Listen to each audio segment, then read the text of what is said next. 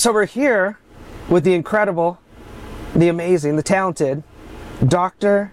Sophy. No, LeBeau. Dr. LeBeau, the LeBeau Show. Right. Well, that's what it's about, isn't it? It revolves around me. I know. We're actually here. I disguise this as a podcast, but we're really having a therapy session with me, which is usually how these things turn out. Always. But I want to go back and I want to get the Dr. Sophy story. And Does maybe it's intimidate you or no? I like it. Okay. But if you want to take it off, there's no pressure. I love it. So maybe we go back. Yep. Was what I was thinking. Charles, a young Charles Sophy. Maybe it was Charlie. Charlie. Did they call you still Charlie? Is Charlie? Did they call you Charlie? Yeah. Okay. See, now we're getting closer today. But my brother wanted to piss me off. He'd call me Chuck Roast. Chuck Roast? Yeah. Where is he in the world? Pennsylvania. And that's where you grew up? Yes. Outside of Philly. Your brother. And my parents. And your parents. And what were you into as a young guy? As a little tyke? What were you up to? What was, if you were going to break it down? G.I. Joes and Barbies and Kens. A little bit of everything. Okay. Like my sexuality probably was at that point. Okay, you figured it out early. Right. What about sports? Any sports? Sports? None at all. Could you imagine? My father's in the Pennsylvania Hall of Fame for football. Okay. Sports? No. I was the drum major of the band. You completely went the other way. You said, yes. Did he push you to... He pushed my brother. Okay, and so he went all in on sports? No, because he was short and fat. Okay. It didn't work. So there wasn't any athletes besides Dad? No, but I had the body and all the talent, and I wasn't into it. Gotcha. So I decided to spin a baton and march down the street. Were you really? Yeah, with the big hat and all that. Yeah. Band. I was going to be in the marching band. Were you? I moved to California. Yeah. And I had a pocket trumpet, which I don't know if the little red thing. Yeah. And I got there and they had these shoes that I had to put on, these special shoes in the band. And that was the last day that I ever played the trumpet. I'm like, I don't like the shoes. I'm going to go just continue with basketball. I missed out on I feel like a whole. You are straight. Well, at the time I made the basketball decision. Good for you. I did, The shoes, because would you have been excited about the shoes at that time? Yes. That would have been like the most exciting part. Of course. Okay. What about school? Were you excelling, a brainiac, super into it, or not at all? Oh, very ADD. Okay. So if I did it well, but I didn't want to do it. So I was in the plays, I had all the leads in the plays. Got you. So I was into that stuff. Could you have ever imagined back then that you would be where you are today? Did you have any this is what I think I'm into in the future? Did you come out here for acting? No. So you're doing plays, so that's what made me think of it. Yeah. How did the transition go from being in Pennsylvania to ending up here? And we're spanning a lot of years, I feel like, but how did you end up? Fucker. Well, no, to getting when you started your career. Well, I mean, I was acting out a lot. I had a lot of bad behavior, drugs, playing around, feeling, my sexuality, all that stuff. Yeah. In a tiny, tiny town.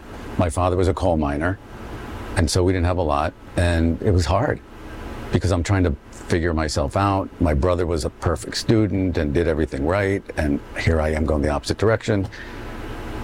It was challenging, I'm sure, for them. So I didn't want to go to college, but they insisted that I do, so I went because he had a full scholarship and he was going to medical school, and I'm like barely, my grades were okay, but I wasn't really into it. Yeah. And so I got thrown out, so I went to another school.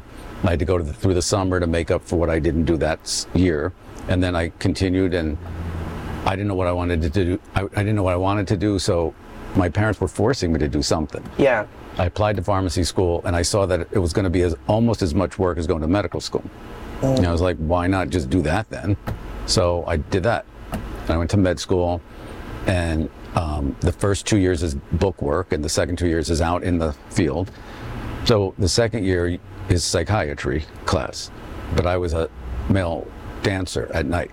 Okay. So you were working, okay. And I would miss the class in the morning, and I flunked it because of attendance. So I had to take it in the summer. Okay. I ended up liking it, and that's how I became a psychiatrist. Wow. All because you missed that, and then you went back and did it in the summer. Yeah. Well, it worked out how it was supposed to, it seems like. And then I came out here and I really wanted to go to college to be an actor, and they were like, no, you got to do something. Okay. And so I had an acting scholarship, and they were like, no, you got to go do something that you can always make money with. I'm like, so then when I came out here, I just worked hard for like 5 or 6, 7 years, and then I had a patient who was famous and went to jail, and I mean, it's Paris Hilton. It was all over the news, and my picture with her and all that stuff, and blew me up. Wow. So that's what really accelerated it through the stratosphere is this. Unbelievable. Yeah. Unbelievable. I was at a kindergarten luncheon for my son, where we sat with other parents, and I sat next to this doctor who's a pediatrician, who's a celebrity kind of pediatrician. And I just said, you know, I'm opening my practice. If you need a psychiatrist who makes house calls, let me know. And like 5 months later, he called me. He's like, can you go see this patient of mine? He told me who she was. I didn't really know. I went and saw her. And then after she became my patient, a month later, she went to jail for DUI. And so I was the only one going in and out of jail. And so the press picks it up in the media and blows it up. So when that happens, how does that change the trajectory of your life? Now, just like you're saying, like people knew you, they're like wanting you to work with them, high profile people, or all negative, like good and bad. You know, people are ripping you apart. Your credentials, everything you've ever done, anybody you like made angry in your past comes out, all that stuff.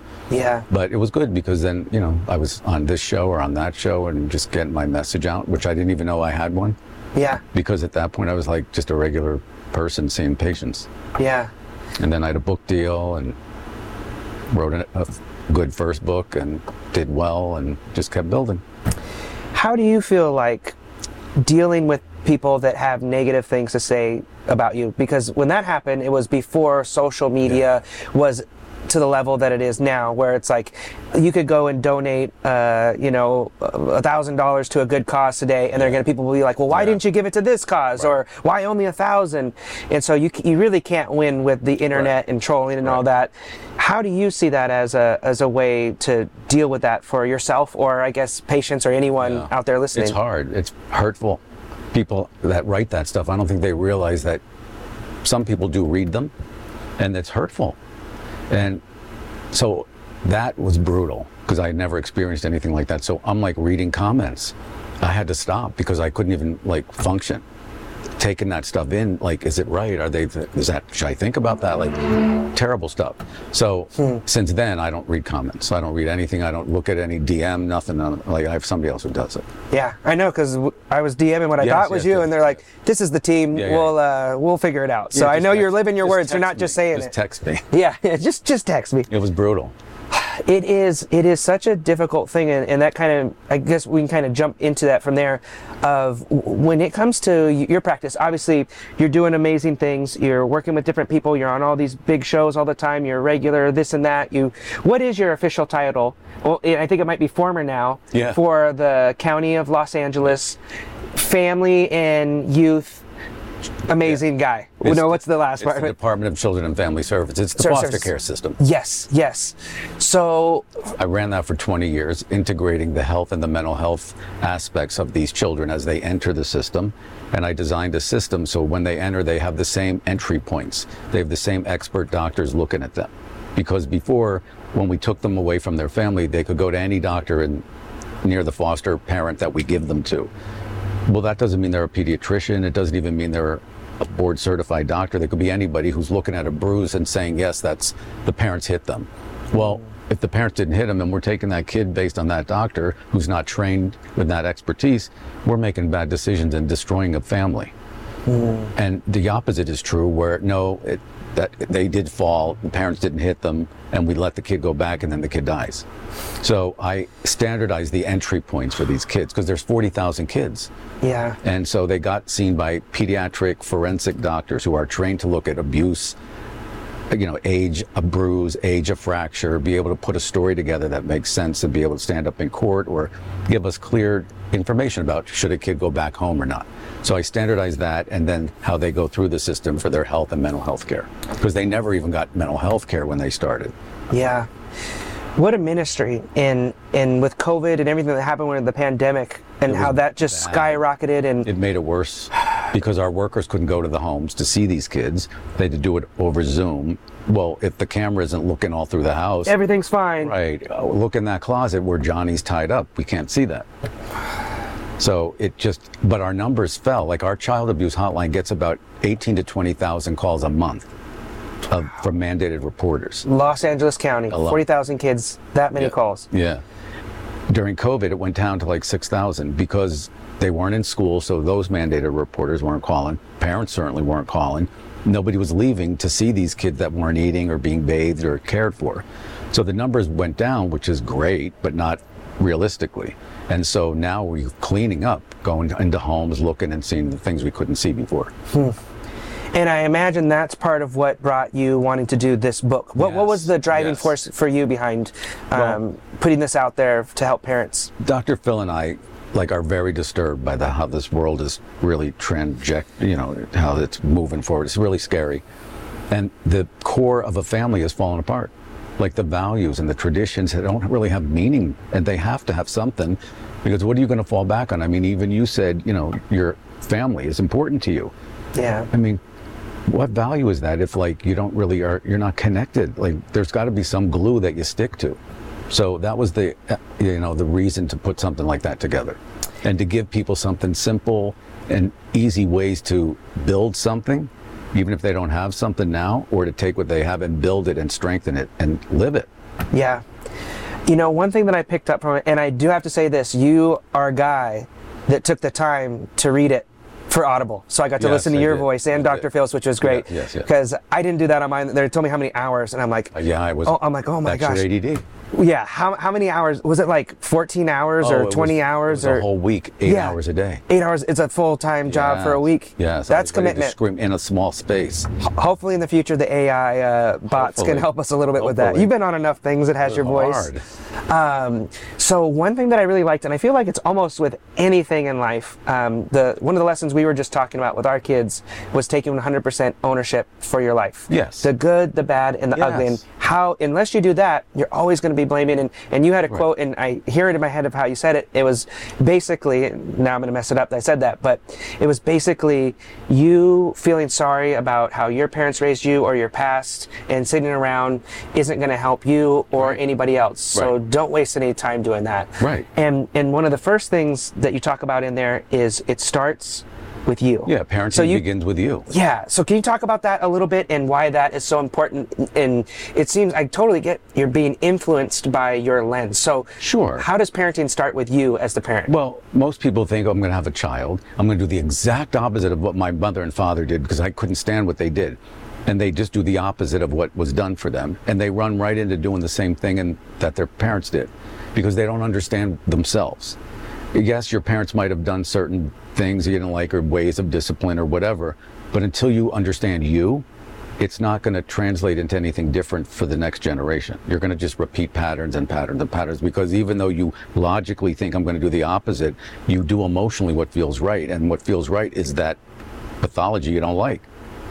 So you're repeating it without even knowing it. Yeah. And then all of a sudden you got a nightmare on your hands, and you're like, how did this happen when I was doing the opposite of my... No. Yeah. You got to understand yourself. It's like when you're on an airplane, people are amazed that they say put the oxygen on yourself first, then your child. Well, if you can't breathe, what good are you going to be to your child who's breathing and you're not? Yeah. Who's leading? Yeah. You're a role model.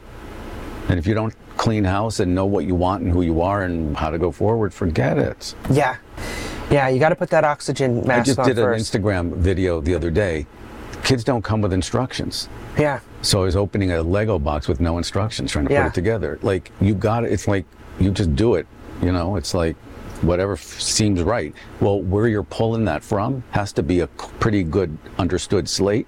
Because if it's just old baggage, forget it. You're going to repeat patterns.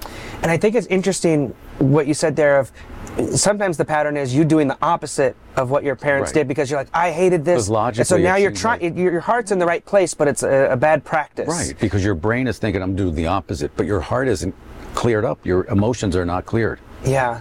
You said a second ago, role model, and that's such an interesting and powerful topic. How much do you think it is that kids take what you say to them versus how much you role model or mirror to them? In your kind of take on it and what you've seen with all the people honestly, that you work with? I watch what you do, and you are an impact on kids. And I mean, they're like sponges, especially if it's not somebody like in their family. They will hear things like, you can't imagine, like, I'm not young, and you can't imagine how many 14 to 18-year-old patients I have that just crave my input about their relationships, about school issues, well, they don't even want to talk to their parents about any of that stuff, which is normal. But, they want somebody that they trust, that they could look up to and feel as a role model who will give them honest advice. So they suck it up like a sponge. Isn't that crazy? It's wonderful if they have the right people around them. And sometimes they don't want to hear that from their parents. They'll hear the same thing from me, but they won't hear it from them. I just had an example the other day. The parents were telling this kid something about his girlfriend.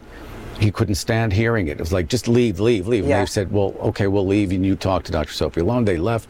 I said the same thing to him and we had a dialogue. Genius. He's a genius. Yeah, no, it's just like the emotions that come up between family. Yeah. Just normal. It's that's something kind of how this all kind of started.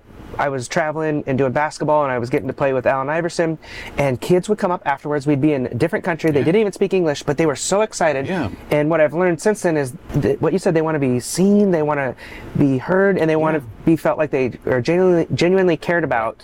And a lot of times it won't be with that parent because they're bumping heads because it's your mom or your dad. You have a history of conflict and discipline and all that stuff. And I mean, what parents don't understand, and I am a parent, I'm guilty of it myself, just listen. If you just listen, they don't want to hear anything.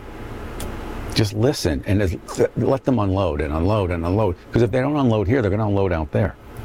Just non-judgmental. Right, that's what you're doing as what you do. You listen to these kids. Isn't that funny? That's the biggest thing I've heard. Like, sometimes I'll have that too, where I meet someone, I'm like, I really liked that person, and I walk away like, wow, what a cool guy. And I'm like, what did I like about them? And it's like, oh, they listened and they liked me. like, oh, it's like, they make fun of. Just listen. Yeah. And leave that conversation know more about your child than they know about you. Yeah.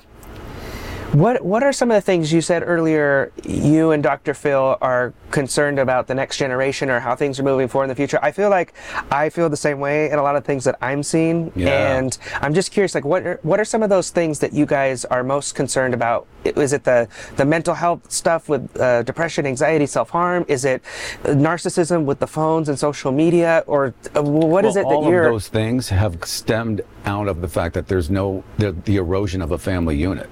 If there was a solid family unit, a lot of that stuff would not just be going on to those degrees, at least. There'd be controls in homes, there'd be value in homes. Families would be doing things together. The value of eating together would be higher, doing hobbies together, that kind of stuff. Dealing with your emotions, teaching your kids how to deal with them once you know how to deal with them, all that kind of stuff. Eating regularly, sleeping regularly. All of that would not be eroding the family unit. And if the family unit wasn't eroded, then we wouldn't have all this trickle-out effect of these behaviors and kids that are out of control, that are medicating with weed because it's so easy to get, and all that kind of stuff. And so that's the stuff that bothers me the most. The stuff that bothers him is this woke stuff. Mm-hmm. And so he has a book coming out in about a month or two. It's going to be a good one. Yeah. And it's really trying to take that apart and get the world back to where it was, where everybody's not afraid to be themselves, but within a parameter. Yeah. It is interesting how we look back and we're judgmental of people. It's like, well, if we lived in those times, we would probably be guilty of doing the same things. Right, exactly. And so it's hard to not look through it through a lens of like, yeah, we kind of know better now. Like, I saw something on Howard Stern the other day and they're saying about these problematic things he said, and you look back and you're like, yeah, that's pretty bad. Right. But everyone was making those kinds of jokes. But that's the important thing. You can look back and learn. Yeah. But to continue doing it, knowing it's not healthy or right, or it's not leading our generations to the right place, I mean, that's the scary part. Yeah. And people are not really slowing it down. That's the problem. And COVID made it really bad. How long do you think we'll continue to see the effects? And I'll jump in and say this real quick. I spent like the last year doing about 10 to 15 calls a day with parents, generally moms, with all the issues that going on with their kids. And it was an eye-opening experience, to say the least, of dealing with all those types of things. And this was during the pandemic and past pandemic. How long do you see these effects and negative? Are they able just to, all right, we're good, and bounce back in a year, 5 years? Or is this something that is going to affect their development onward into adulthood? It's going to affect their development onward for a long time. Academically is one way, is one pattern, and socially is another. And academically, we put our kids so far behind, it's not even funny, because they didn't learn at all. Yeah, I think the one thing we did learn was that people couldn't learn in Zoom classrooms. It's terrible. A few kinds of kids could learn, because, ADD kids could learn better because it was single, and I would have learned better. You and me. But other kids, they just needed that input, that socialization. They needed the teacher they didn't get it. Yeah. So we put them behind. So what's going to, affect SAT scores and college applications and accept all that stuff. So it's a trickle down effect. Socially, it's really bad. The levels of depression and anxiety in children it's higher every day, because kids have anxiety to begin with. Now it's just amplified. They didn't leave their home. They were isolated for so long that to pull them out of their home now is creating such separation anxiety and panic, they can't. Besides that, they're addicted to their phones, because that's how they've learned to socialize. Yeah. So to talk to a human being is terrifying. So if you had a kid who had a little bit of OCD tendencies, they have them like a lot now. And a kid who had phobias of something, they have them a lot. Or somebody who had a lot of anxiety is now depressed. So it's pushed it all up. So it's a lot. Just compounding. And the problem is there's not a lot of resources and treatment. Everybody's overbooked, and there's nowhere to get help. Yeah, I saw so many of these parents that come to us that are saying, they can't even get out of the car to go into school. Right. And I'm like, wow, that's pretty extreme. And then they can't even get out of the car to go into the grocery store or to go into Starbucks. Right. They're like, would you go in for me, or can you come in with me? And these are seniors in high school. Right. They're going to move away from home. Yeah, how are they going to do any of these things? I have the same situation in my home. My son was a senior. Okay, I was going to ask you. So he didn't have a prom. He didn't have a graduation. None of it. We graduated driving through the parking lot in a car. Yep. It's demoralizing. Yeah. Even though, yes, it was the best we could do. Yeah. And then the next year, when they did have a graduation, they didn't call them back to be part of it. So they just missed it all. Yeah. So the launching was not right. The rites of passages didn't happen. And these kids, it affects their self-esteem. Yeah. And they're depressed, and they feel disconnected, like they fell apart from their 4 years of family they were with early and were just thrown out somewhere. Yeah. So it just isn't good. It's like it's all been shattered, and we're trying to put these pieces back together without really knowing. Help. Yeah, with people not really knowing. And that's what I love about your book, Dr. Sophy, is you have a lot of practical steps, because a lot of things can be high level, but you have hey, here's what you need to do some self-examination as a parent to start with you. Build your family for dummies. Yeah, building your family for dummies, exactly. And this is the manual. So it is. There's a map in there. There's a road map to do it. Can you talk? I know you've talked about it 100 times, so we can keep it short. But I want to get it from the horse's mouth here today. Sweep.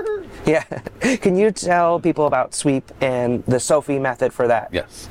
SWEEP is a acronym for the 5 key areas of your life: sleeping, working, eating, emotional expression, and play. Sleeping is quality of sleep, quantity of sleep. You go to sleep at night, you sleep well.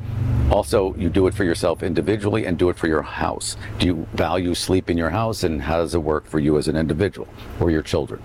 Work for you as an adult. Do you have 8 hours a day of valuable time that you spend, whether you're at home keeping your home or you're out working? Are you happy for the most part, and is it meaningful? Yep. For children, it's schoolwork, and it's their social and their academic work. And Gotcha. Where is it for your kids? Where their Check attention it out. is. If they're not functioning in school academically, figure it out. They're not learning for a reason. Find the educational setting that's going to speak to them, because a lot of kids need a visual setting. A lot of other kids need an auditory. Figure it out. Don't let them sit there till 8th grade and it falls apart. Yeah. And socially, if they're struggling, figure it out. The first E is eating. Do you eat good food? Are you feeding your kids good food? Are you eating regularly as a family? And are you eating regularly during the day? Because your blood sugar, if it's not where it needs to be, will add to mood and anxiety. The other E is emotional expression. Do you deal with your own emotion? Do you know how to deal with them? If not, learn. Teach your children. Intimacy. Where is your marriage? Are you having the intimacy and sex you should be having? Is it where it needs to be? Is your relationship a priority? What is it? Yep. And then the P is play, hobbies. Hobbies are key for people to survive.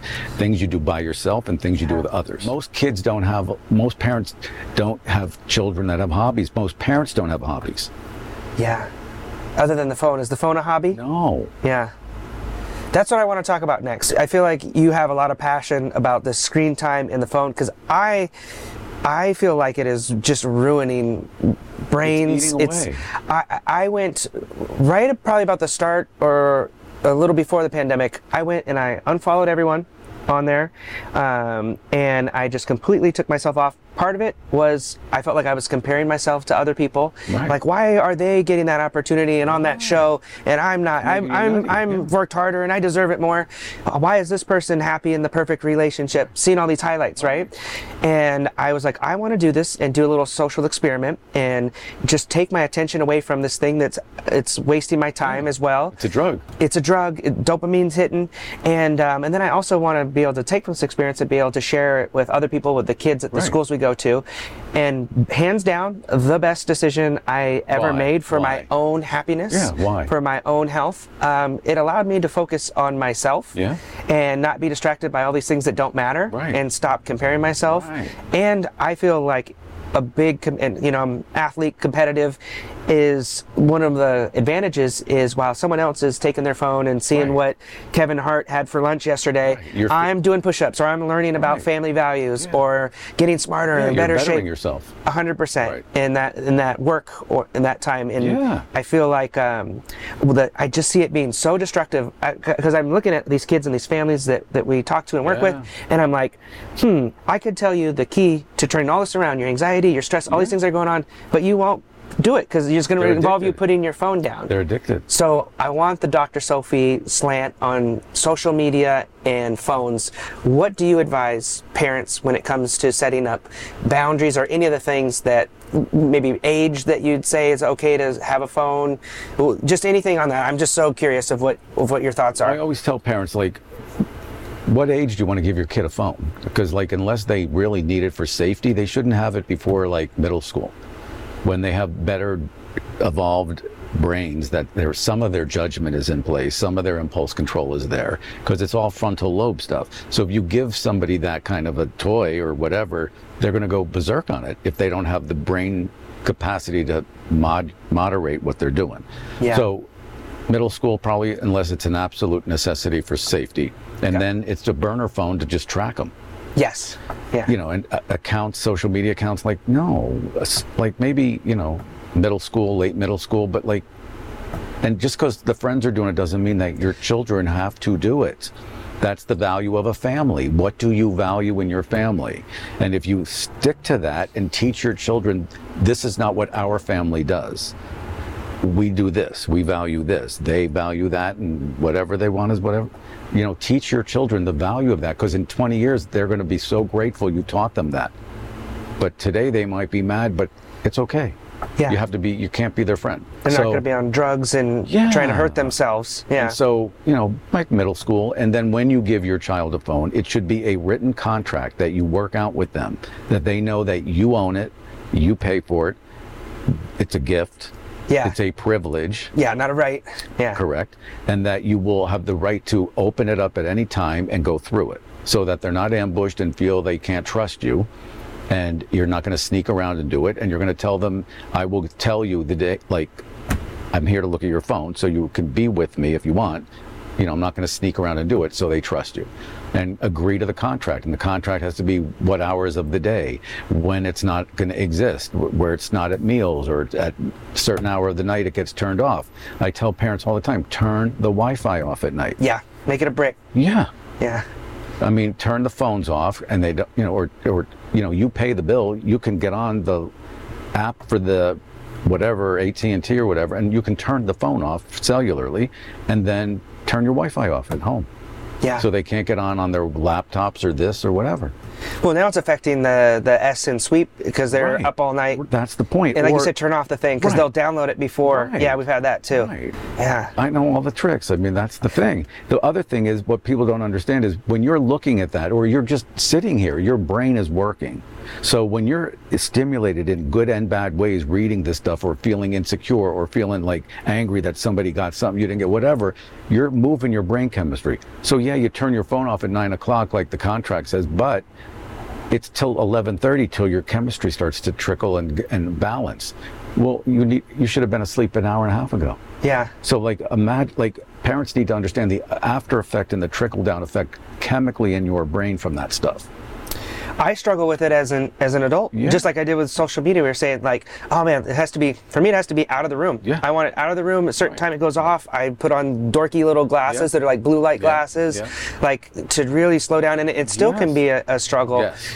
You know, the thing you hit on the head that made me smile while I was fist bumping you is so many of the parents are like, yeah, but all the other kids have Snapchat and all this. Well, to me, it's like, it feels like in today's world that the parents have let the kids have the upper hand in who's the boss. Power. Do you see that? Yes. Do you feel like that? There's a power differential. That's why there's no family values. Yes. And that's another reason you need to really reinstate your family and a foundation and traditions and values, because you have no power. Your kids are running your show. Yeah. You're afraid of them, or you want to be their friend, or you're worried about whatever. I mean, it doesn't matter who's doing what. It's what do you like. So all these kids that have guns, you're going to go buy your kid a gun because somebody else bought their kid a gun? No. Yeah. So why are you letting your kid have a Snapchat if it's not right for you? Yeah. What are your thoughts on Snapchat for kids? Well, it's okay, but the problem is parents can't see what's done there. Yeah. And kids know that. Yeah. And I wonder why they'd want to have the thing that disappears and you can't see anything. Yeah. Do you know how many parents I see that don't even know their kids have a Snapchat? Or they think they've told their kid you can't have it, so their kid doesn't have it but has two of them? Yeah. And they just get on the other kid's phone, or they log into a browser, and they're able to get it whenever they want. But you can download an app that you can hide things in. Yep. So if you look at their screen, you won't see it. Yeah. Parents need to know all these tools. Yeah, and you got them. That's great. I'm like, oh yeah, you know how they're dodging because they're so smart. Yes. They'll outsmart you if you aren't on top of it. There are great apps you can put on your own phone as a parent to monitor your kids' everything. Yeah. Everything. Yeah. Which ones do you recommend for that? They're on my Instagram, but I'll send them to you and you can post them. Yeah, we'll link them. And they're free. Yeah. Yeah, that's the best part about it. Yeah. So, okay, so phones... Parents don't want to know. Yeah. Because then they have to do something. It's a lot of work. This parenting thing, apparently... Of course. It's the hardest job you're ever going to love. Isn't that crazy, though? Like, you have this thing... You have to get a driver's license to drive. How are you just able to create life? And then you see how you were raised. And you don't realize till you're older, like, oh, my parents had no clue what they were doing. They were just a couple of in-love kids running around in Alaska, and it was a cold, winter night. Next thing you know, you're popping out, and then you're like, oh, I need to like figure these things out from what they did good and from what they did bad, and you're still figuring it out. Do you feel like it's a lot harder to be a parent today than it was 20 years ago, 40 years ago? Honestly, it's not that much harder. It's just that there's many more distractions. Yes. And people are given into all that because they're not evolved themselves as human adults. So it's hard for them to be adult parents because they straddle adolescence and adulthood themselves.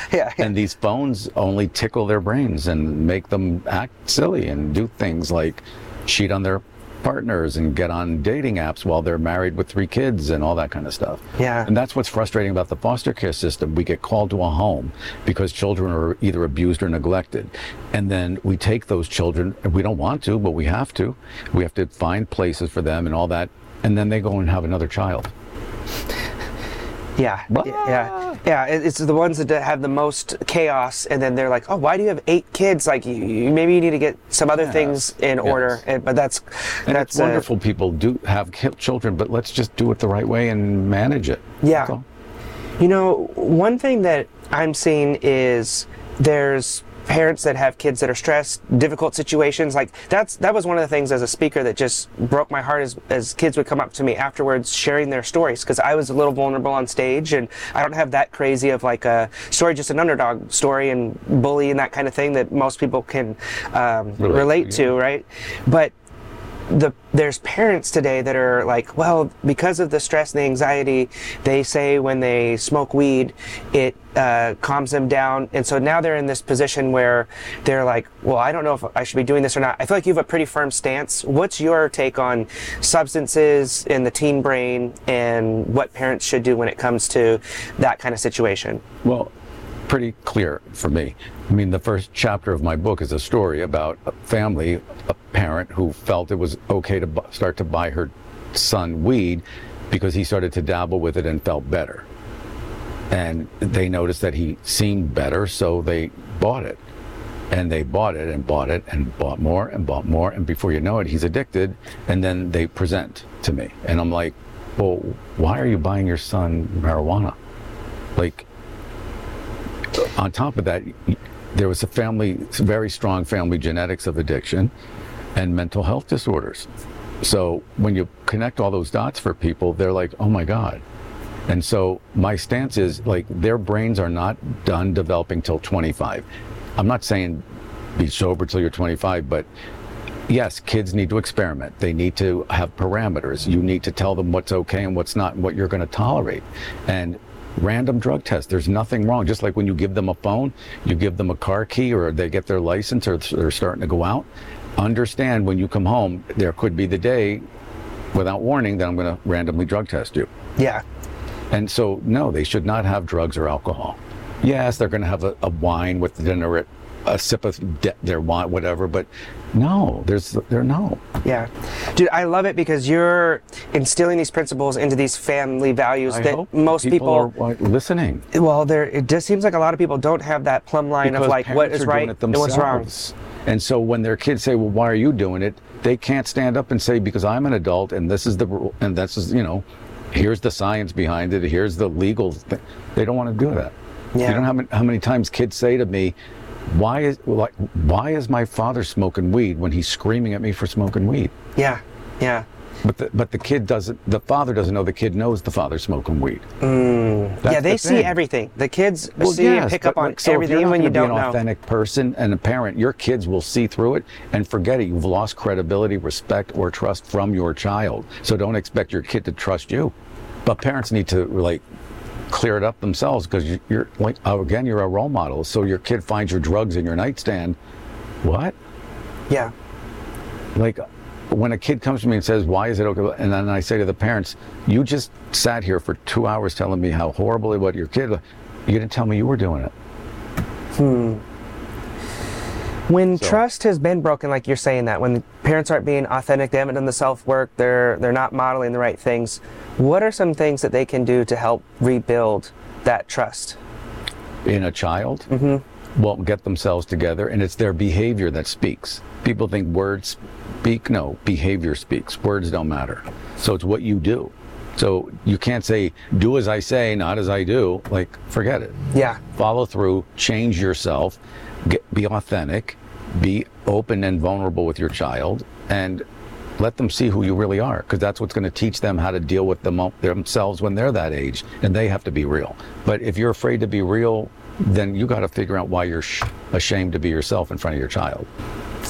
Isn't it funny too how a lot of those times when it's you and your most, unglorious, unpleasant moments, those are the ones that your child is going to connect with. Like, oh, they make mistakes too, but when you own it, like you're saying, you're like, hey, yeah, this is something that I've struggled with, and this is why I don't want that for you. Or I've seen this happen in my life. And we think, I did that as a speaker early on. It's like, all right, I need to tell them about the things I've accomplished and why I'm qualified, because you're insecure of those things.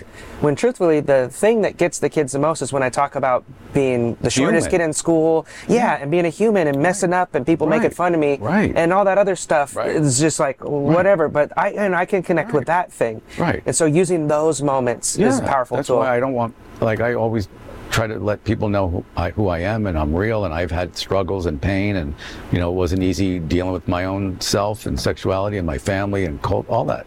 You got to be real. Yeah. Or it doesn't work. Yeah.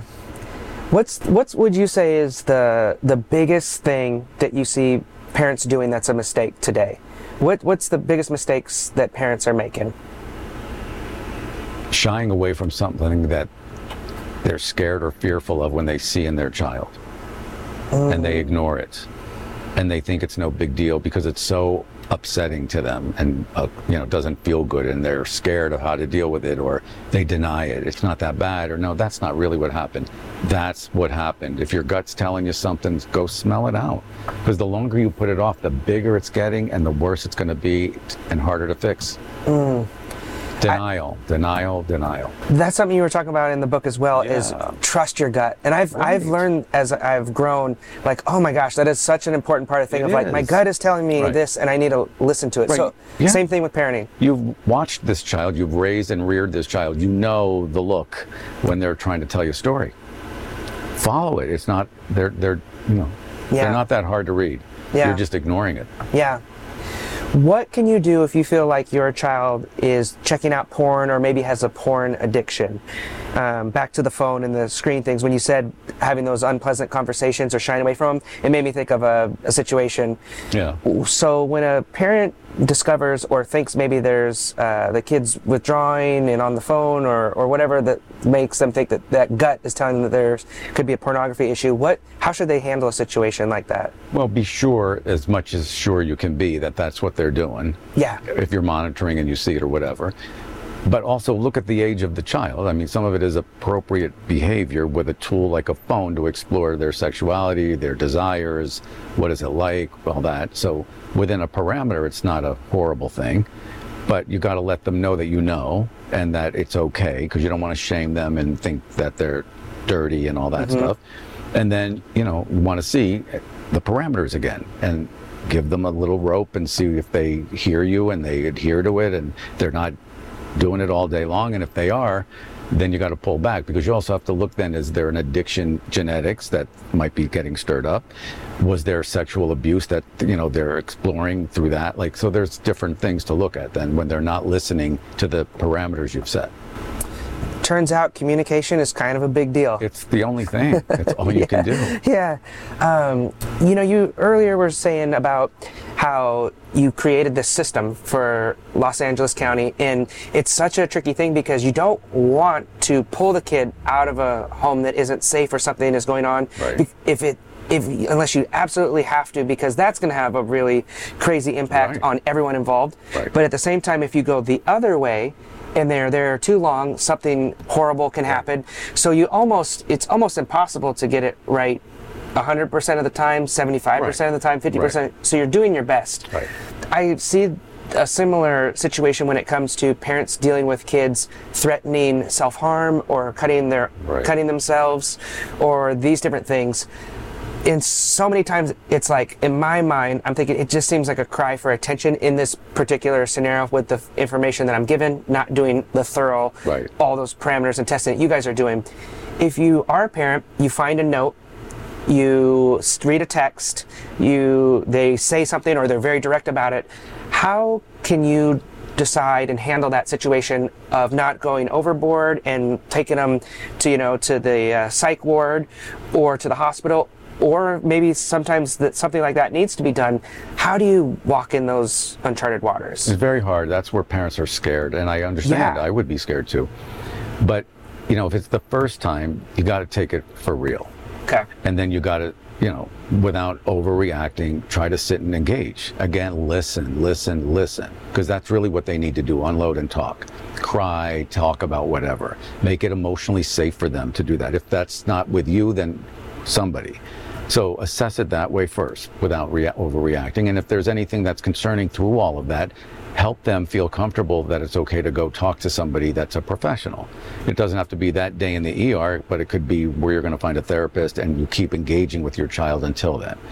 If it's the third or fourth time and it's starting to seem like a pattern of coping and behavior, past behavior is the best predictor of future behavior, which means they're going to keep doing that because there's something bubbling. Yeah. So then it doesn't mean necessarily they're going to act on it, but it means it is a behavior that's saying I need something. So that's when they should really be seeing a professional.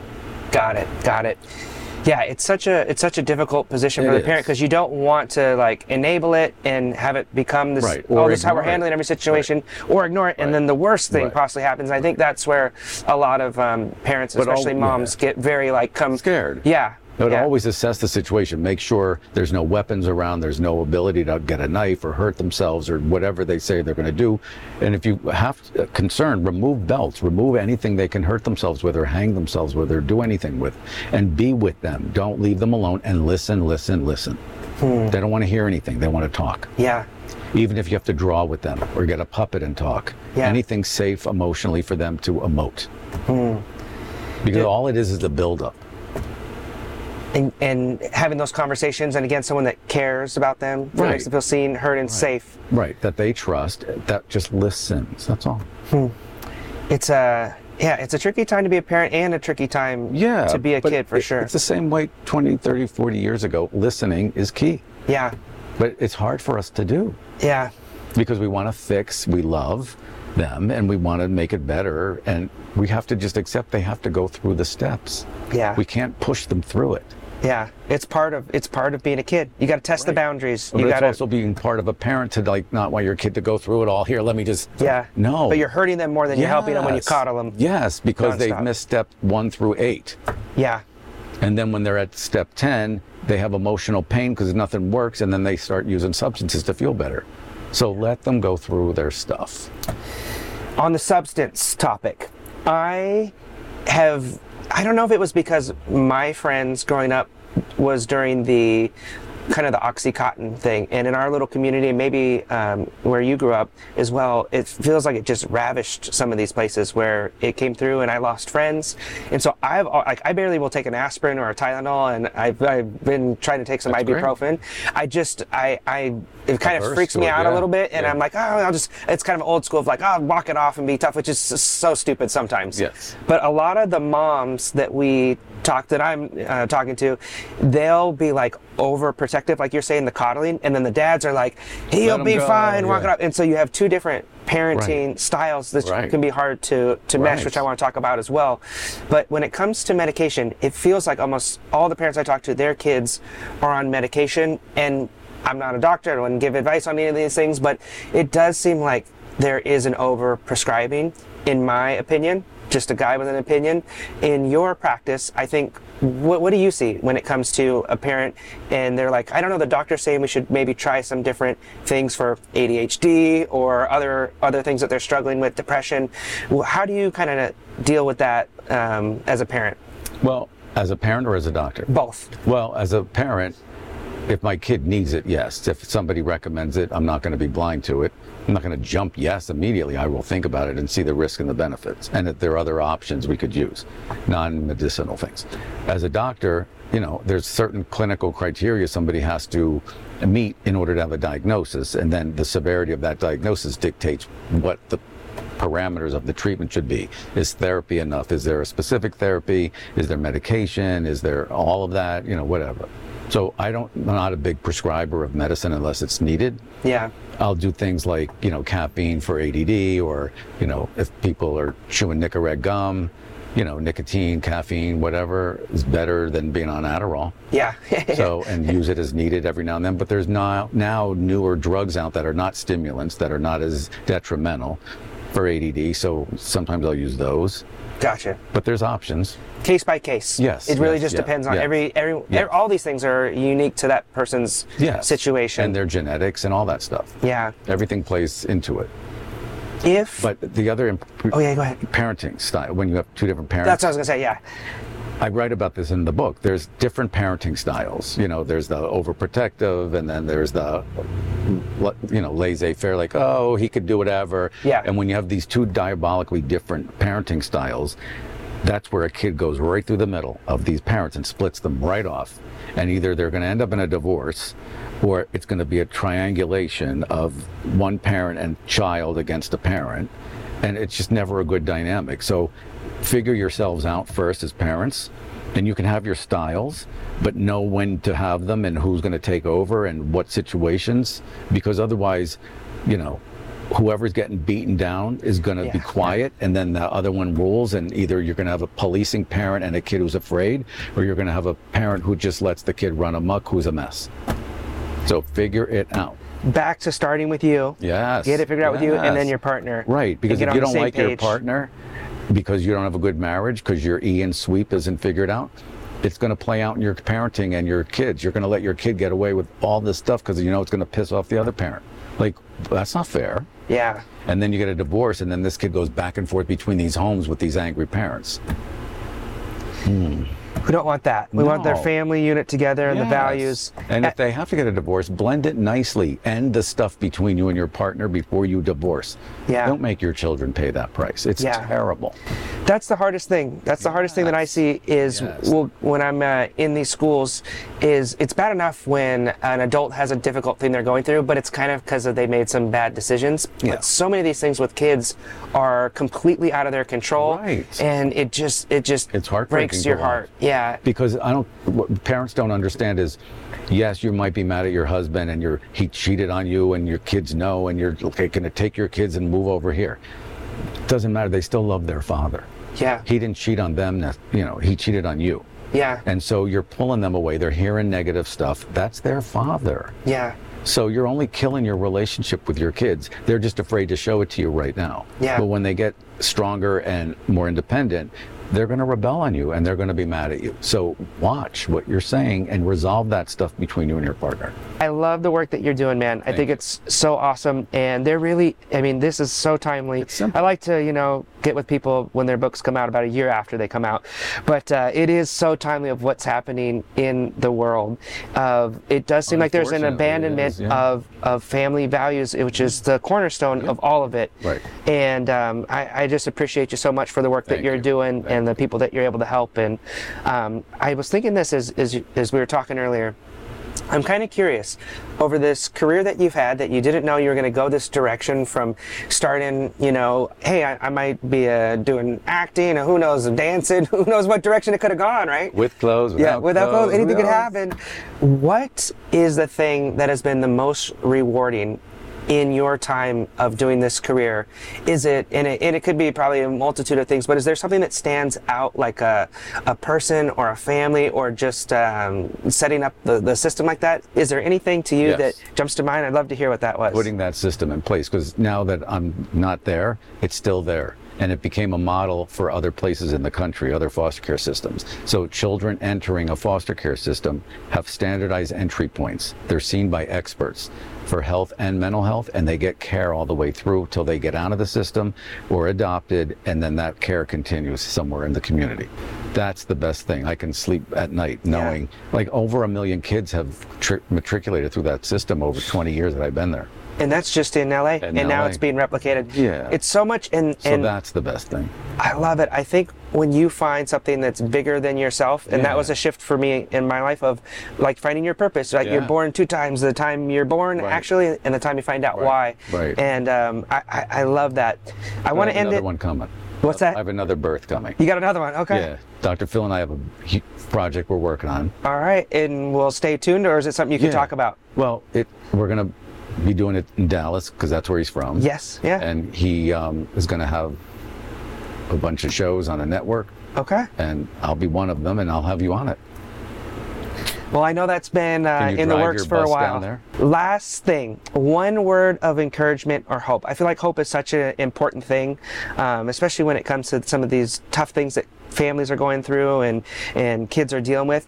Do you have one piece of advice that you would share with parents, or a message of hope that we can kind of wrap this up with and drop the mic? If you were going to give one piece of solid advice for parents. Listen to your children. Listen to your children and do what's right.